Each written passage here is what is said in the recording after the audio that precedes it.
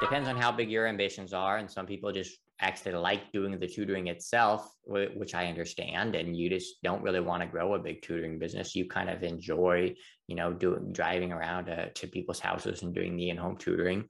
But eventually, you're 80 or 85, you're probably not going to want to be still tutoring. Some age, you're going to want to have some retirement. And I wouldn't want to be planning on Social Security or things like that. Save 5 to 10% of some of your earnings and reinvest that back into your own business if you want to grow your own little tutoring business. But if you don't, and you want to just say, hey, I just like tutoring, I still think that you could invest 5 to 10% of your earnings, put it into a Fidelity account or Vanguard account or something like that. And just be tucking that away, into an IRA or a Roth IRA. You can do some research looking into those kind of as a retirement account. Those can end up being tax-free earnings once you make some investment gains.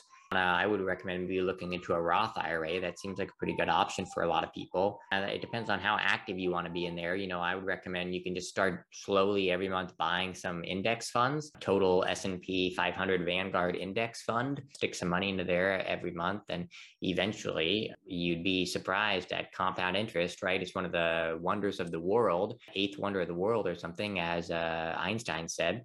You get some income from your tutoring, and then eventually maybe that investment income might be making more than you're making on your tutoring work, which is pretty cool. And if you want, you can still keep doing the tutoring because you enjoy it. Most of us get into tutoring, right, because we like it and we want to make a difference and we want to help people. But it's also good, we have to think about our future and think about ourselves and our family, and putting socking some money away in case or some catastrophe happens or something. You want to have some stuff stocked away.